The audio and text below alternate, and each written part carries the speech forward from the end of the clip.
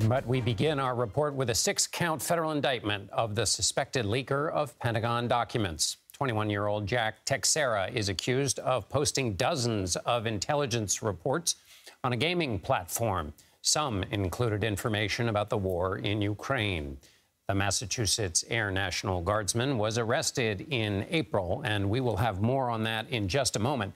But first, a cybersecurity concern that is ongoing. U.S. government officials say there has been an attack on federal agencies, hospitals, and schools. CBS News senior investigative correspondent Catherine Herridge has the details. Tonight, senior government officials are racing to limit the impact of what one cyber expert is calling potentially the largest theft and extortion event in recent history. American targets include multiple federal agencies, including the Department of Energy, plus Johns Hopkins affiliated hospitals in Maryland and Florida, Georgia's statewide university system, and the Minnesota Department of Education. British Airways was also hit. The hackers are part of the cyber criminal gang called CLOP, believed to operate from inside Russia. They've started releasing some of the data that was stolen as part of their work to extort these companies. We strongly encourage anyone who is a user of this software to, of course, patch, lock down their systems. The cyber criminals are exploiting a software program called Move It, which companies and government agencies use to transfer data, including personal information. The group steals the data, and in this message believed to be from the hackers, warns that if a ransom is not paid, after 7 days, all your data will start to be published, sometimes on the dark web.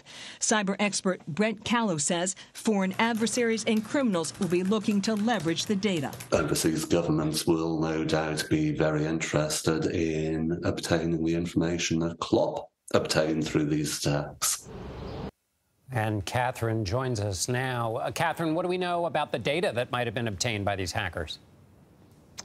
Well, generally speaking, John, these hackers are looking for data that has a lot of personal information in it based on the entities we've confirmed have been targeted. A lot of them are healthcare systems, educational systems, where you have sort of your individual history, you know, where you've lived, and also a lot of your personal information, even social security numbers, date of birth, phone number, everything you would need to create that identity and then extort you. And you mentioned in the piece there's a 7-day. So is the idea here that maybe in 7 days this stuff possibly, or some number of days shorter, goes public? Yep. That's right. So what makes this particular attack stand out, according to former intelligence officials we've spoken to, is that there's kind of like a 2 bites of the apple here. They're trying to get money for decrypting the data, so unscrambling it so people can still use it, and then they want a second payment to stop it from being released publicly onto the dark web. So they're really trying to monetize the data that they have stolen.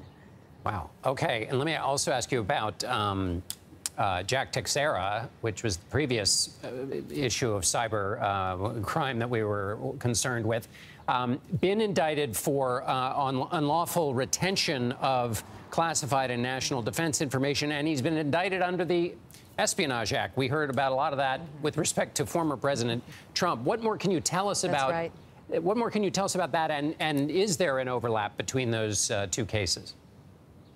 Right. As soon as I heard that there were 6 counts from this grand jury, John, for this Massachusetts Air National Guardsman, and one of them is 18 U.S.C. 793E, it really kind of seemed very familiar. So I went back to my well-used and well-loved Trump indictment, and what I found is that that is the first charge in that indictment, and it simply means the unlawful retention and transmission of national defense information.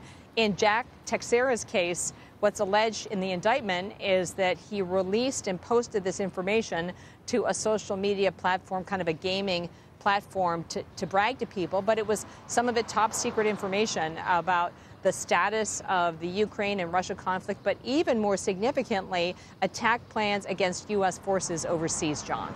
CBS News senior investigative correspondent Catherine Herridge in Washington. Thank you, Catherine.